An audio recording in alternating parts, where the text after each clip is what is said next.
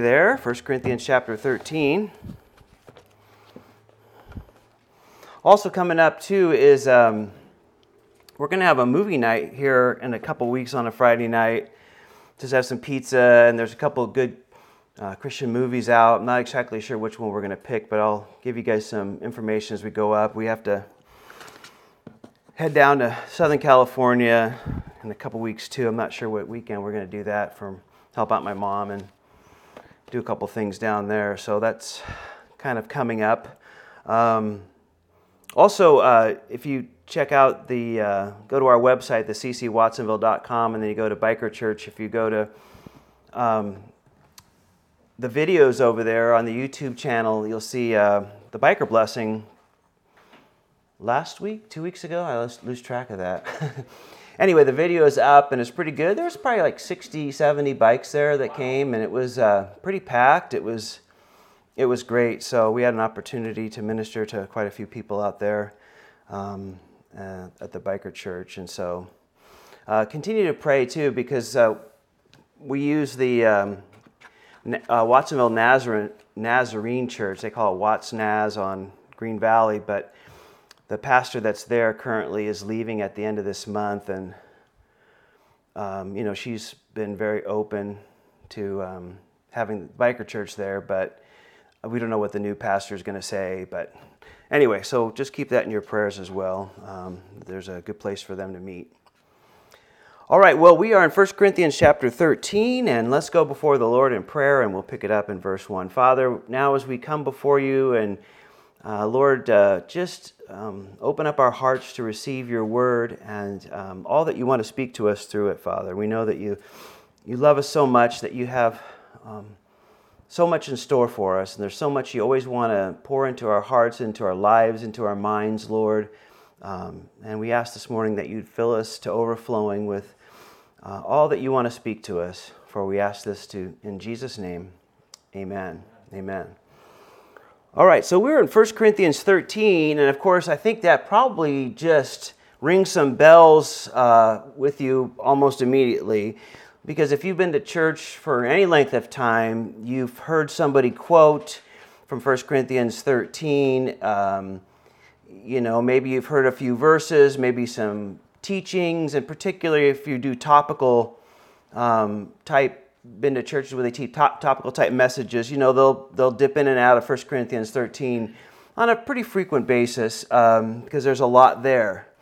But really, to take 1 Corinthians 13 in context, it's sandwiched between don't be ignorant about the spiritual gifts, and we spent a lot of time talking about the spiritual gifts, and then there's at the end of chapter 20, or end of chapter 12, verse 31, he'll say, "But earnestly desire the best gifts, and yet I show you a more excellent way."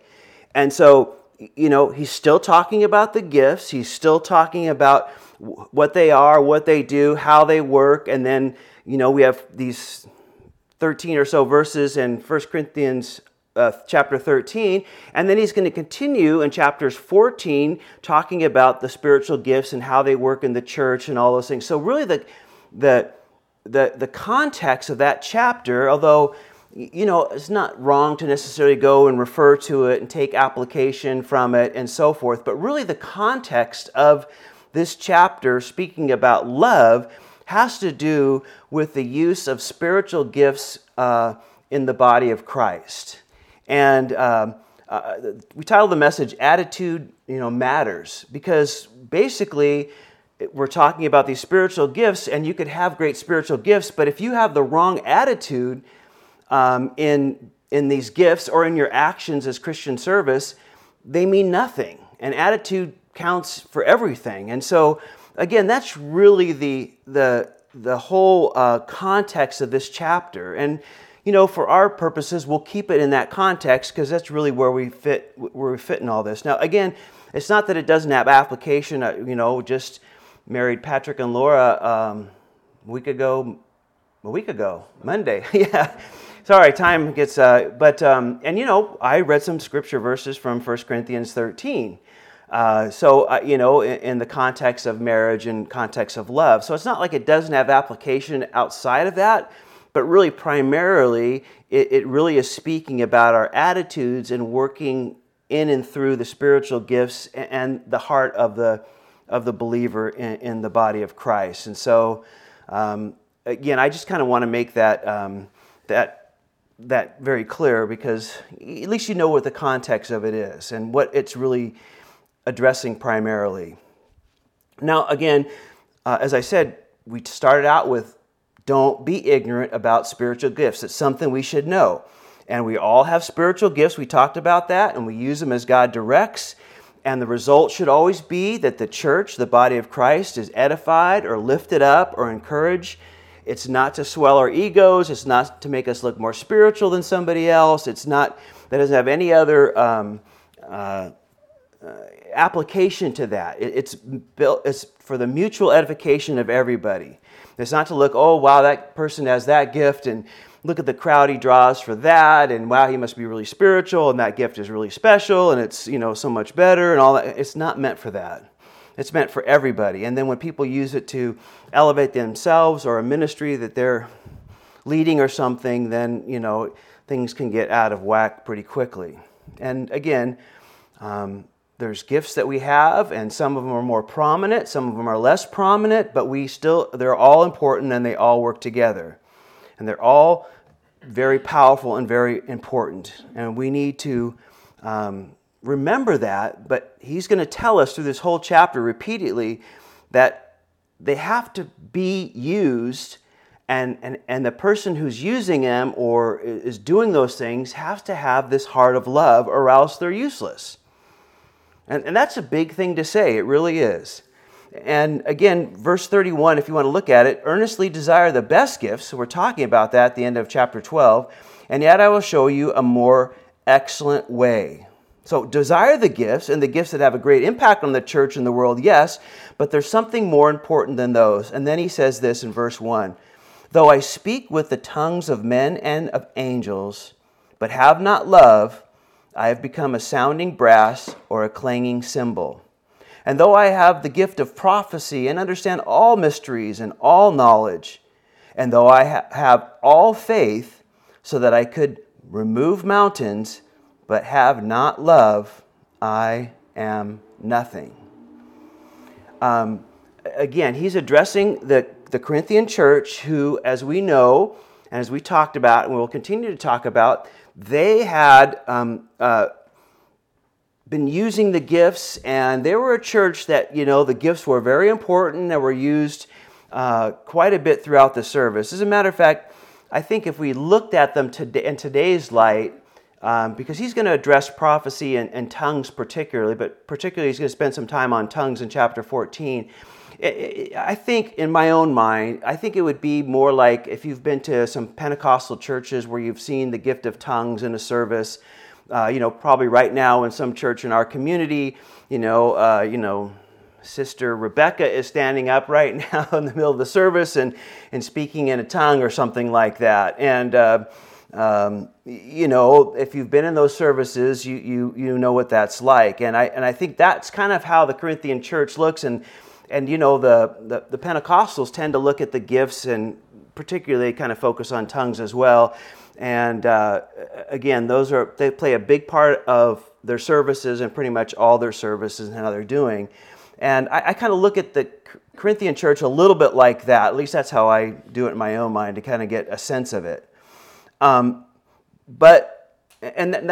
all the gifts were in action, as Paul will say here. But the Corinthian church missed the motive and the goal of the gift, and that's what he's going to do.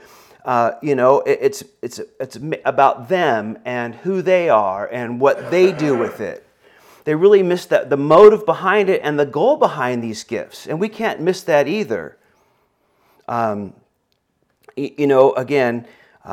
he says in verse 1, and we've been talking about these gifts, and so I won't go over what they mean because we've been talking about it in the past weeks. And if you want to review that, the messages are online there. But the first thing he says, though I speak with tongues of men and of angels. And so, if I have that gift of tongues, and again, it can be talking about other languages, but primarily here, the language that we commune with the Father. We can commune with our Heavenly Father that goes beyond what our own language can. So you know what it's like. Sometimes you're trying to express in prayer something that you just can't really articulate. You can't really come up with the words. It just doesn't come out all that you want to say to the Lord. And the gift of tongues is that way to communicate on a deeper level in this heavenly language, if you would, that we can commune with the Father on a level that language can't. And if you possess that, that's great. There's some great blessings for that. Paul will say here in the next chapter, I'm glad I speak in tongues more than all of you.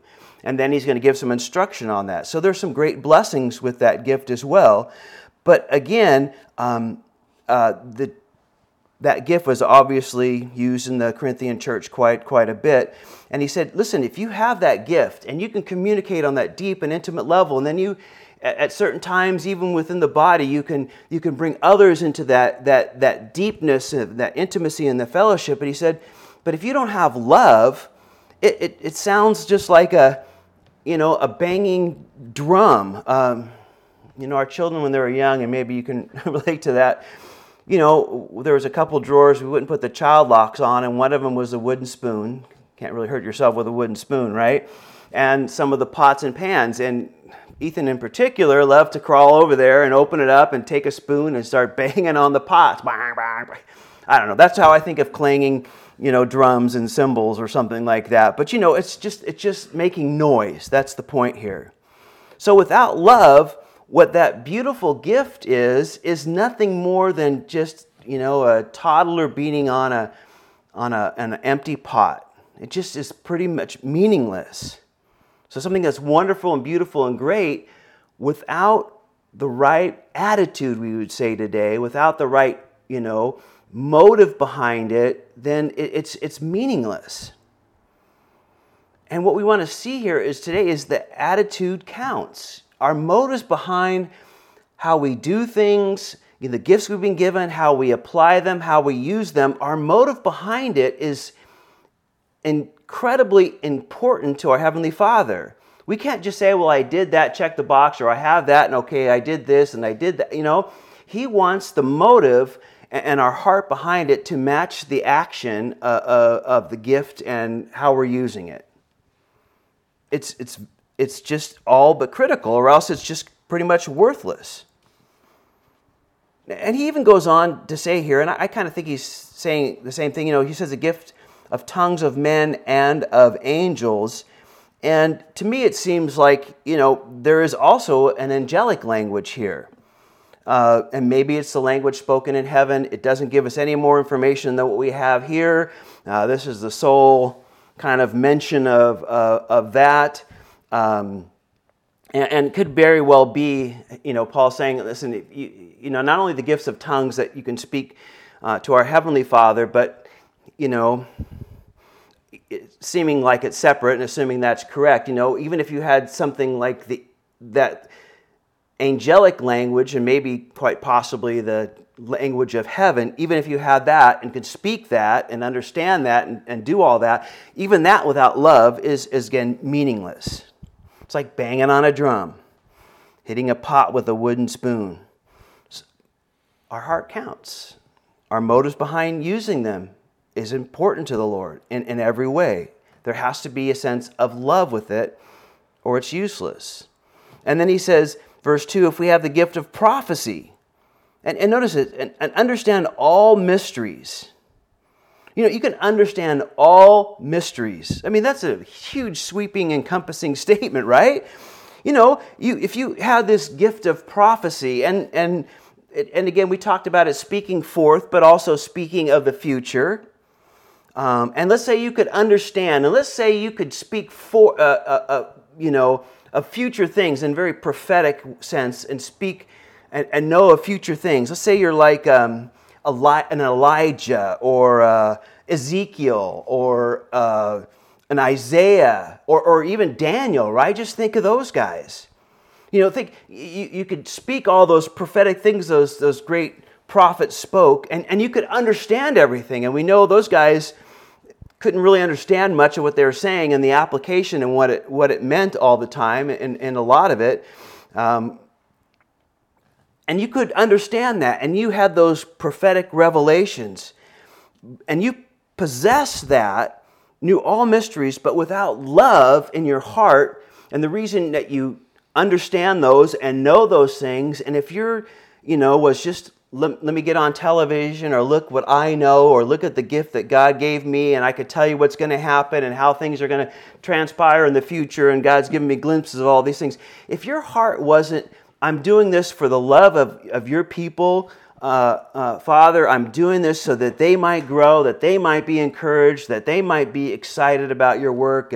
That heart of love, that passion to reach the lost, maybe they'll be warned, and they'll see these things, and they'll come to know you because of that. If we don't have that heart, and it's just academic, or it's just to lift up, look at me, look what I know, look at the gifts I have, he said it's nothing. It's meaningless. It's meaningless. And faith, or then he mentions knowledge as well. You had all knowledge. Or if you have all faith, so that I could remove mountains. If I had all these, I understood all mysteries. I had knowledge about everything. The Lord given me insight. We talked about the gift of knowledge. I had insight on so many things, on everything. He encompassed it all. Without love, it is nothing. And if I have all faith, and, I can remove mountains. Remember, Jesus, said if you just have the faith, the tiniest bit of faith, you can move mountains. And I think that's exactly what Paul's picking up here. You have that amount of faith, that working faith, that could move a mountain, literally. But if you didn't do that with the right heart and the right motive and the right attitude of love, he's like, oh yeah, I'm going to show you whatever, whoever, or, look at me, I can, great things could be done. Without that, again, it is nothing. You could, if you had the faith to move Mount Madonna right behind us there and say, you know what, I wanted you to make a little bit of a jetty out there by Santa Cruz, or, fill in a little bit there so we have a little better surf or something like that, right? And you had the faith to do that. But if your motive behind it wasn't love, and your attitude wasn't what's the best for the body of Christ and for people, then he said it's nothing. It's worthless. And again, without love, it means nothing. The person is nothing. The gift is of no consequence. Now, I like this quote, and I'll put it up here. The problem at Corinth, as so often elsewhere, was that the Corinthians had fallen in love with their gifts. That kind of thing often happens. It is possible to love one's denomination more than the body of Christ, or to love one's doctrine more than we love the Lord.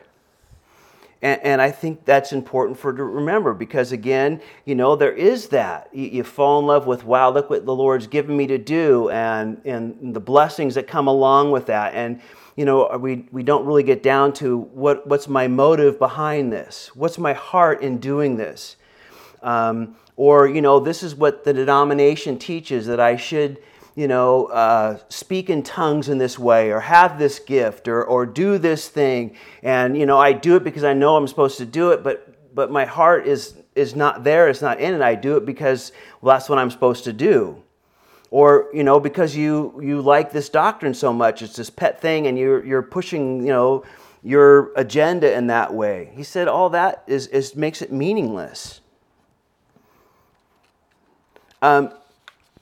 Again, what does that really mean, all this, to us in this room today? What does that really mean?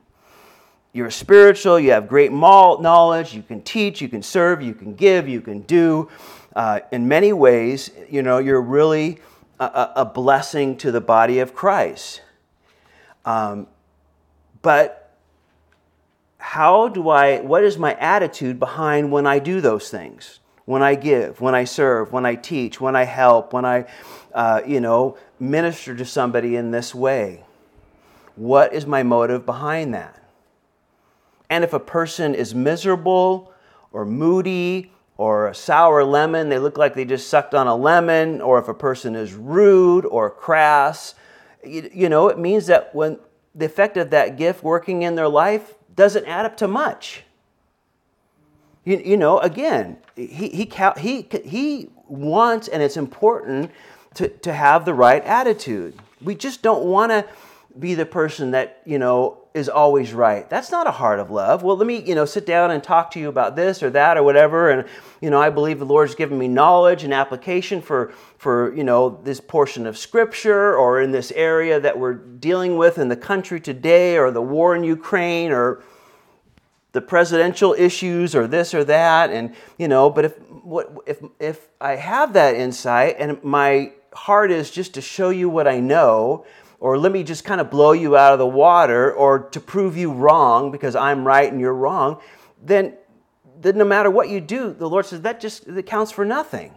If we're moody and miserable and sour or rude in some way, that's not the working of the gifts that is the heart of the Lord. Our attitude counts. The motivation behind us is important to the Lord. And again, we need to understand that. He makes it very clear here.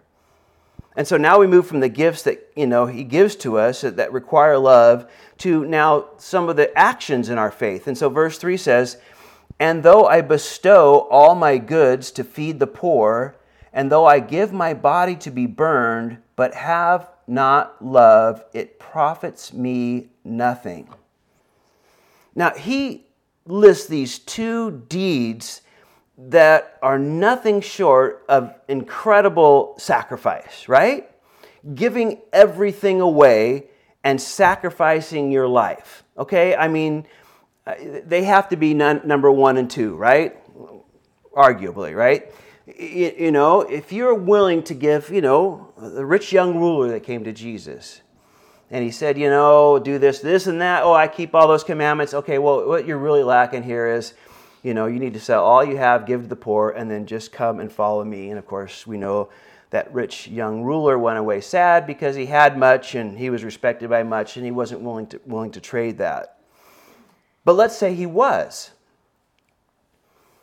We're told here that, if you give all that away and you're expecting to be recognized for it, or your motive is to, well, I better be put to the A pass into heaven, or the A list from Jesus, or, have all this and get all this or something, he said, then that sacrifice means nothing. It just means nothing. If our lives were called to account and the government said somebody has to pay for this Christianity, and we're going to take that guy from the church, and you say, no, I'm going to step forward. You can take me. You can burn me at the stake or behead me or whatever it is, right? You can do that. But if our heart isn't love for others, for the body of Christ, and our motives aren't correct, then he said even that means nothing. Let's think of it this way, because I think this is the way to think about it. Let's say you witnessed those two situations. Let's say you witnessed somebody giving everything up to follow Christ. Literally everything they had and owned and everything, and that's it, and they're going to follow Christ. Or let's say you witnessed somebody willing to go there in China, North Korea, whatever, someplace in the Middle East, wherever there's a great persecution, and willingly allowing them to be put to death over somebody else. Let's say you saw one or both of those events. Now, typically what we would do when we saw that, we would say, that guy, that gal, that person. Now, you want to talk about spiritual. You want to talk about ants on my arm. Sorry. You want to talk about somebody that's just got to be up there next to Moses and Joseph and Abraham and, maybe even above these guys, way up there. This is the guy that, is got to be at the top of spirituality here. They're just by those actions alone, we would put them at the top of the list, right? But that's not the true spiritual credentials. That's what he's saying here. That alone isn't true spiritual credentials, that they're really spiritual. It has to be measured in love, not in the sacrifice. Because attitude matters that much to God. What's our motive? It has to be love or nothing. That's a pretty shocking thing, because I think all of us would say, wow, whoa, look at that person.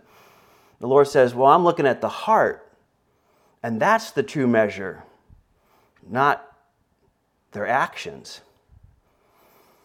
Here's another quote I thought was, how did I get them out of order? Each thing described in 1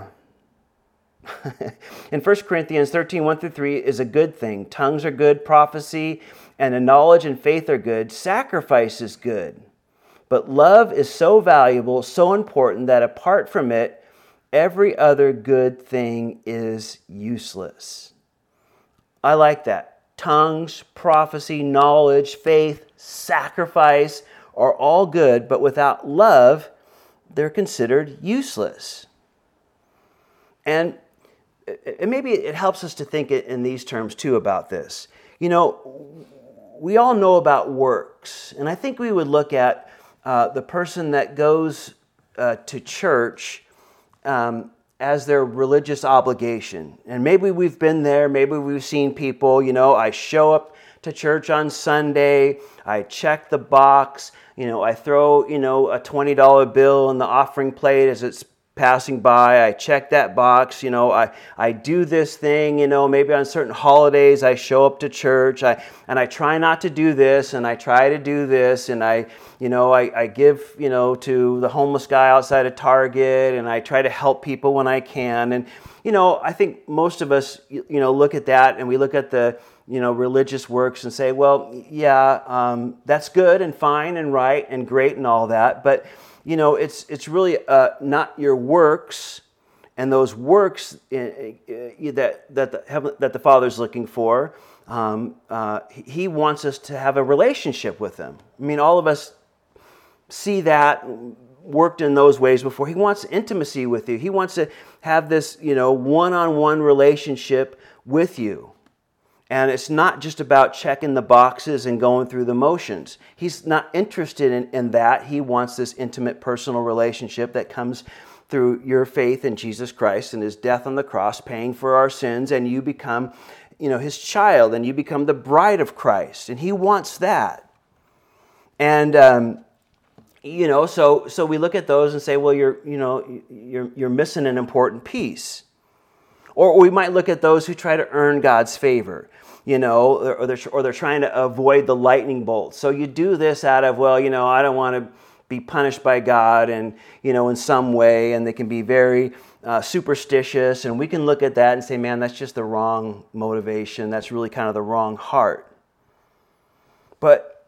And I think we can sort through those things today here pretty simply, and we look at those things. But what we also need to do, and we work in those areas and talk to those people and encourage them and show them really, what the Father desires. But the same application goes for us. We do spiritual things and are part of the body of Christ and use these gifts and doing these, but we also need to examine ourselves and each other and saying, what's my motivation behind it? Is it really love? Is it really, I'm thinking of others? Is why I'm doing this is because, my motivation is my love for you, my love for the church, my love for your people, because, Lord, you sure love your people. Your love is beyond what I can understand, and I want to be on that train. I want to have that same heart towards people. I want to have that love.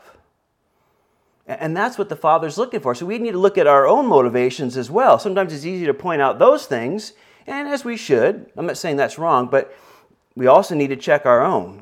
What is my heart behind this? What is my motivation? What's my attitude? Is it sour grapes and, I have to do this and I have to do this? Or is it love? Now, at this point, I guess I should probably define love, because that's what Paul's going to do in the next few verses. But let me put that slide back up, because it talks about the words used for love. And I think, if you've been to church more than a half a second, you've probably heard talk about the Greek words for love. Because, again, our English language comes short. I love my dog Buddy. I love Chick-fil-A sandwiches. I love going to the beach. I love my daughter. I love my wife, and obviously, and my son. I love this person, right? My sisters, whatever.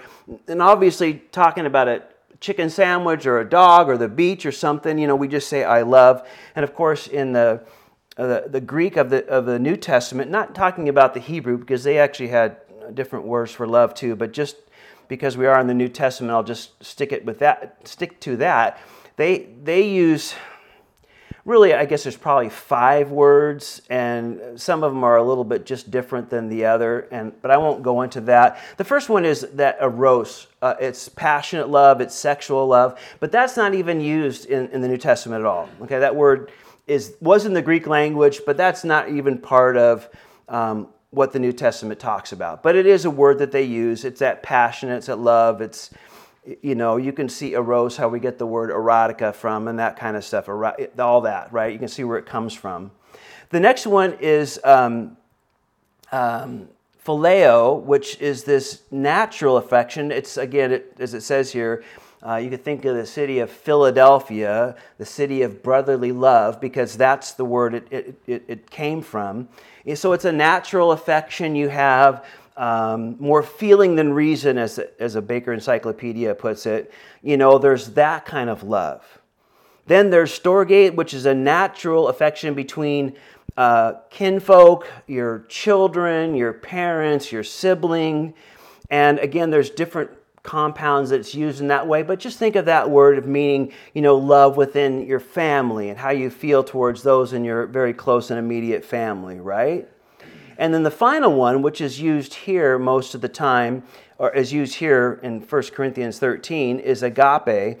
And I'm just kind of giving them the English translation. I'm not giving you the Greek translation. I'm not saying them in the proper dialect, but just for our sake.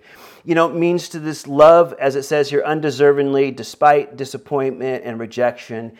It's a selfless love. It's love given without expecting anything in return. And I kind of go over those quickly because most of us are very familiar with that. But the love that we're talking about here is that selfless love. It doesn't completely. Obviously, the love of God goes beyond the agape love, but it is used in certain places in the New Testament that it speaks about God's love being that way, and that's probably the closest description that we have, certainly in the Greek language, of the love of God. But it's not exclusive to that, just so you might know. But that's the kind of love he's talking about here. It's the love that you give without expecting anything in return. It's undeserving. They don't necessarily deserve it. I'm not responding because they showed me love. No, that's the different kind of love. It's the love that I do regardless of what people say or do or how they react or what I get in return. It's not based on that at all. It's a selfless love. And that's the love that we're talking about here in this chapter. So, okay, Pastor, great and wonderful. What does this love look like? How do I know what love is? You've been talking about my motive and my, it has to be love and I have to do it this way because you care about, the Father cares about our attitude and has to be in love. So what is love? Well, it's certainly not the movie definition of love, right? I mean, we all are bombarded with that in our society, right? Well, this is love. Let me show you what love is the guy and the girl although not so much in our society anymore, running on the beach in slow motion to each other and then, wind up in this great embrace on the beach at the sunset and the music's playing in the background or something. Not that kind of movie and television love and all that kind of stuff. This is how the Lord defines love. What does it look like? How does it play out? And so verse 4 says this, love suffers long and is kind. Love does not envy. Love does not parade itself. It is not puffed up, does not behave rudely, does not seek its own, is not provoked, thinks no evil, does not rejoice in iniquity, but rejoices in the truth. Bears all things, believes all things, hopes all things, endures all things. And then verse 8 says, love never fails. Here you go. Here's what love looks like. The love that we've been talking about, the love that we've been describing in the first few verses that we've been talking about. Again, this is what it looks like.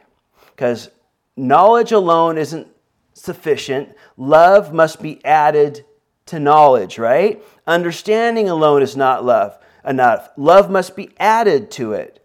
And, we need to remember this inside and outside the church. You can have knowledge, right? And you can crush or confuse a person because you lack love. And then if you do that, or you want to win an argument, or you want to prove that you're right, and a lot of us like to do that, certainly. But what have we gained? Well, you walk away thinking, well, I'm right. Yeah, you can go home with that wonderful thought. I blew them out of the water. I made them look like they were nothing, and I, this and that, and I really won that argument or something. What do you get? In the end, you get that thought in your mind, and that's about it. Because love isn't full of oneself. Love isn't about, having this great list of, look at, this and this list of what I've done and what I've accomplished and what I've been through and all this. Love is not like that. It suffers long and is kind, right? It does not parade itself. It's not puffed up.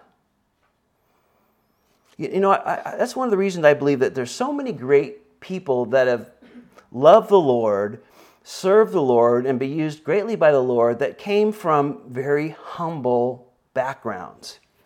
Because love isn't puffed up. Paul will say, as we read before, not many wise, not many noble, not many wise, not many noble, not many rich are called, for God despises. I can't quote that verse. Is that brain fail? Anyway, but he talks about that as there's not too many, but there is some wise and there's some rich that obviously come to the Word. There's not many, but there are a few. But the majority of them, not puffed up. Just think of, I think of the Billy Sunday, who was kind of a crash, rough cut guy that went around and preached everywhere, but just came from, very humble beginnings, this little 2-room house that he grew up with, very poor, and was in an orphanage and with his brother and just didn't have anything. And yet God used him in a powerful way. Or even back before him, William Carey, was made shoes, and how God used him. Or even I think of more modern, maybe J. Vernon McGee. I don't know if you ever heard of his story. But, his dad dying young and them being poor in Oklahoma and just not having anything. He couldn't even pay for school. And if it wasn't for the generosity of a couple older ladies in the town, he wouldn't have, been able to do anything. I mean, just very poor, not puffed up. It's not full of oneself. Love isn't like that. It suffers long and is kind. And it doesn't envy, oh, look what they got. And it doesn't look at me. And it's not puffed up. And what else does it look like? Verse 5 again, does not behave rudely, does not seek its own, is not provoked, and thinks no evil. Doesn't act rudely. Now, that's if your actions and your facial expressions or what's in your heart, do they line up? your action might be doing this, but man, the whole time you're saying this is miserable, I hate it, I have to do it, I have to, deal with this, I have to take care of this, and you just got this sour lemon face, or you have that kind of thinking in your heart, no matter what you think is a good justification for doing that, right? Well, I have a good reason for doing that because I feel this way and this is going on and that happened and that person did this, so I can run around with this, I'm doing it, but I got I don't have a good attitude about this. We're told here it's never right. Or if there's some selfish undertone or desire in what we say or do, it's not love. Well, we call that flattery. Well, I'll say that to that person so they'll do this, or they'll be nice to me, or they'll help me out in this area, or they'll be a part of this, or they'll do this or something. That's not love at all. It doesn't seek its own at all. Here's another quote I like. It says this: "Love is never satisfied, but in all the welfare, comfort, and salvation of all. That man is no Christian who is solicitous for his own happiness alone and cares not how the world goes, so that himself be comfortable." And I know that's written in kind of an antiquated language, but again, it's not about that. It's not about, who's thinking of their own self, their own happiness, their own comfort, and all this. Love does not seek its own. That's what we're told. That's what it looks like. You want to know what it looks like? Well, how do I love in that area when I'm using this gift and doing this? Well, here's what it's going to look like. And of course, we have Philippians 2, 4, and 5. Again, that is something that we, it's not here that it's limited to, obviously. There's other places in the New Testament. But it says in Philippians 2, "Each of you should not look only to your own interests, but also the interests of others. That your attitude should be the same as that of Christ Jesus." And of course, you might know that Scripture continues on to say how Jesus came to earth and humbled himself as a man and left all the glory and left all that he had so that he might, be our salvation, pay for our sins. And that's, he said, this is the way we should be looking at others and have that same kind of heart. That's what love looks like. And it's not provoked. Now, I get provoked so easily, constant, fail in that way. And your newer translations may say it's not suspicious. But true love trusts. It's not suspicious, it trusts. And it thinks no evil. Let me put it this way. Do you always give the benefit of the doubt of a person, or are you always looking at the dark side? Do we always look at what's wrong? Or we always point out, our natural suspicion is always that, there's something wrong with that. Or do we kind of default on, I don't know the whole story. I don't really know what's going on.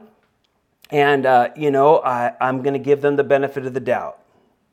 That's what love does. It gives the benefit of the doubt. It trusts. It's not provoked. And then verse 6 says, "It doesn't rejoice in iniquity, but rejoices in the truth." It doesn't rejoice in iniquity. In other words, when you see something wrong, a couple in bed in the movie that just met at some bar or something, or, this person's looking for revenge, or someone who is speaking trash stories or jokes about this or that or something bad, what do we do? Do we laugh along, or do we get amused or entertained by those things that are wrong and evil? Or are we like, man, that just hits right here. Oh, man, that's just so wrong. That's what love looks like. And we rejoice in the truth. Oh, man, the truth is said. Oh, I can't believe that the newspaper or the news said that story. The truth came out. Oh, right? Who knew that could ever happen? Published in the paper or on the news or something. The truth. Wow, that's good. Finally, the truth came out. Do we rejoice in the truth? That's love. And finally, it says here, it bears all things in verse 7. And if you're an underliner, I'm sure that's already underlined or highlighted in your Bible. Believes all things, hopes all things, endures all things. Love never fails. It bears all things. It means you take it all. 1 Peter 4:8 says this, above all, love each other deeply, because love covers over a multitude of sins. That's what love does. And we love each other deeply. It bears all things. It doesn't point out the sins. It doesn't run down the sin. It doesn't run down the sinner. Not that you can't speak the truth and do the right thing. Of course, we have all that in here. But again, that love is got the heart of restoration and correction and instruction and edification and all exhortation and all those things. And these four things are so powerful when they work together, right? If you bear, believe, and hope and endure all things for love's sake, those are a powerful foursome. Put those four together and they work so powerfully together. And here's another quote I like. It says, most of us can bear all things and believe all things and hope all things, but only for a while. The greatness of agape love is it keeps on bearing, believing, and hoping.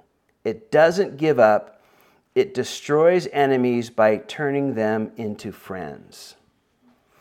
And what a great heart that is for each other in the church. Because we can rub each other the wrong way, because we can have this, and we can have a bad attitude, and we can, all those things happen. But when we in love bear, believe, and hope and endure all things, there isn't any chance that they won't be welcome and desire to be close and to come back and to be friends and all that kind of thing, because love just has that power. And I personally take verse 8, or at least the first three words, love never fails, I really take that as a promise. When we have this heart, it will not fail. I really believe that. I just, it's a promise. Love never fails. If we in our heart do these things in love and have this attitude in love, it's not going to fail. It is going to pay back, and it's always going to have this return. Now you might be thinking, well, how in the world do I do this? How in the world does this happen? How in the world can I possibly attain this? I got home and a lot of work to do. Well, I like the verse that we have for our church in John 15:5, and I'll put it up there. Jesus said, whoever abides in him, abides in me and I in him, will bear much fruit. And apart from me, you can do nothing. The fruit of the Spirit is love. And how do we bear fruit? By abiding in our Savior Jesus, and He and I. How are these things accomplished? We stay close to Jesus. We see Jesus' heart. We say, people mock that whole thing. It was a real good thing. I thought it was good, that what would Jesus do? And then, of course, then people did all sorts of crazy things to mock that. But I think that's a good way to think about things. What would Jesus do in this? What would He do? How would He say? How would He react? Because He is love. One of the definitions of God is He is love. Jesus came to represent and show God in human flesh. This is the heart of the Father. Here it is. So we abide in Him, and He and I, that's how we accomplish those things. We walk close to our Lord and our Savior, and we will bear that fruit. And the fruit of the Spirit, as we just read, is love. And again, these are all about the attitudes of our heart and what's going on inside of our lives, inside of us as a person, because that matters to our Father. Well, let's finish up with this. Rest of verse 8, but whether there are prophecies, well, they will fail. Whether there are tongues, well, they will cease. Whether there is knowledge, it will vanish away. For we know in part and we prophesy in part.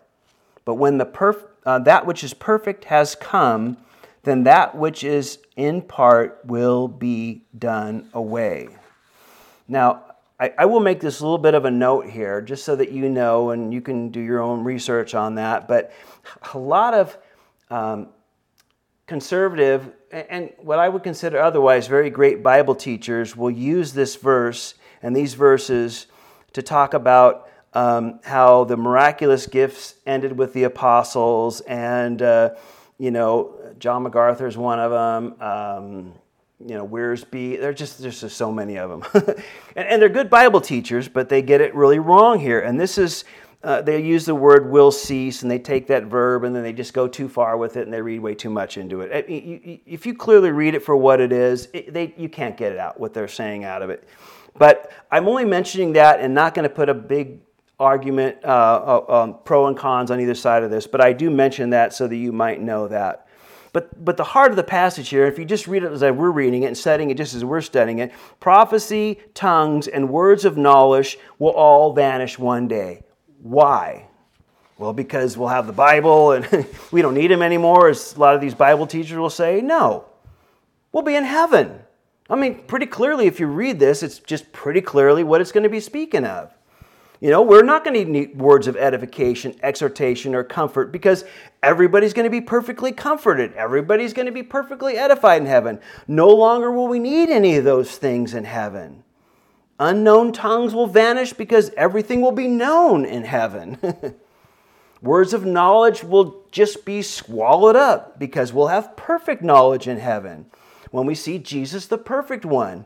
So yeah, these things are something we'll use now, and eventually all of it will go away when we get to heaven. They will. And the Jesus, the perfect one, comes. We'll see clearly everything, and we'll see all that. As a matter of fact, he continues on in verse 11, "When I was a child, I spoke as a child. I understood as a child. I thought as a child. But when I became a man, I put away childish things." So there was a change. That's what is said here. Like, I was once a child. And we all know what it's like to be a child. Ethan, when he was younger, and because he's in here, I get to pick on him more. He liked Pokemon cards, right? And it's funny, we collected them, and we go to Target. Now they don't even sell them at Target because kids fight over them, so they have to buy them online. And we were talking to our neighbors who's got a little boy, 4 or 5 years old, and he's all into Pokemon cards. And we were saying, oh yeah, I remember when Ethan was all into Pokemon cards and all that kind of stuff. And now you talk to Ethan about Pokemon cards, you might look at it and go, oh cool, I remember that. But you know what Ethan says? I want to go surfing now. I want a new surfboard, right? Pokemon is not fun anymore. It was good when you're 3 or 4 or 5 or whatever, 6 or 7. That's all great here. But, I've moved way past that. I've gone on more. And again, I don't want to play with them as an adult because everything will change one day. Playing with a hose is fun for a child, but not for an adult, right?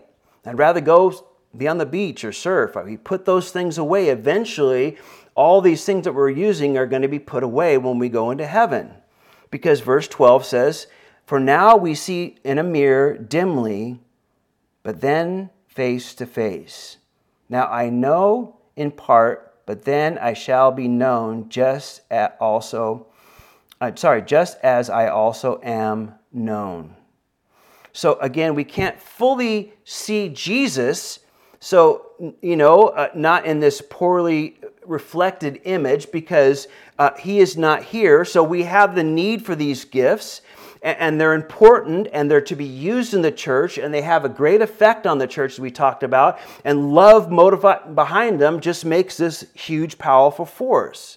And they're very important. But one day, the need for the gifts will vanish. And so the gifts will pass away.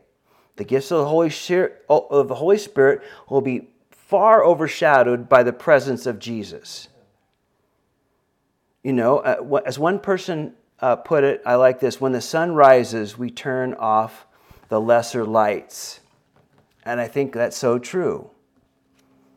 And there's many questions that we have today about many things, right? We see in a mirror dimly, but eventually we'll know, right? We'll see face to face. I'm known in part, but eventually we'll know just as we're known. We have questions. One of my questions is, how did COVID start really? Come on, right? What really happened? No, I'm just kidding. That's kind of a funny one. But, again, one day there'll be no more questions because everything will become clear. And finally, and I like the end of verse 12, if you're an underliner, we will be known as we are known. I like that. We know in part, but then we'll know just as I'm also known. We're known by the Father. He knows everything about us, and one day we will know as well. And also, I believe in heaven, we will know everyone. I mean, when Jesus says there's no longer going to be marriage and given in marriage in heaven, we'll be like the angels and all that, people get a little confused by that. And I personally, I'm not confused by that, because I look at it and I say, you know what? What it is great and wonderful and as beautiful as marriage is on this earth. He's got something better for that. He has something more intimate and something closer and greater than we can experience here. That's probably one of the greatest, if not the greatest, intimacy we can face in this, or we can have in this world today, is between a man and a woman in marriage. But that's nothing compared to what heaven is going to be like. And we are going to, just as we're known in heaven, we will know everyone as well. What a great thing that is to remember. We're known and we'll know well. We see dimly, we get pieces, we get parts of it. You know, eventually all that's going to be put away, because we're going to be in heaven and everything's going to be perfect. Amen. And he finishes up with this, and now abide faith, hope, love, these three, but the greatest of these is love. So faith and hope, which are of great value now, will be unnecessary in heaven. Again, some people argue that you can't truly love the Lord as intended without faith and hope. Because, a person will be weighed down by fear, which is a faith killer, right? Or worry too much, thinking only of today and what might happen. That kills our hope. It really does. We can't allow our faith to be killed by fear and our hope to be killed by worry and thinking only of today. But again, everyone is characterized by the love that carries this eternal mark. Do we carry that eternal mark of love? Because the spiritual gifts will cease one day. As a matter of fact, everything else would. But you know what's going to endure forever? Is love. It's love.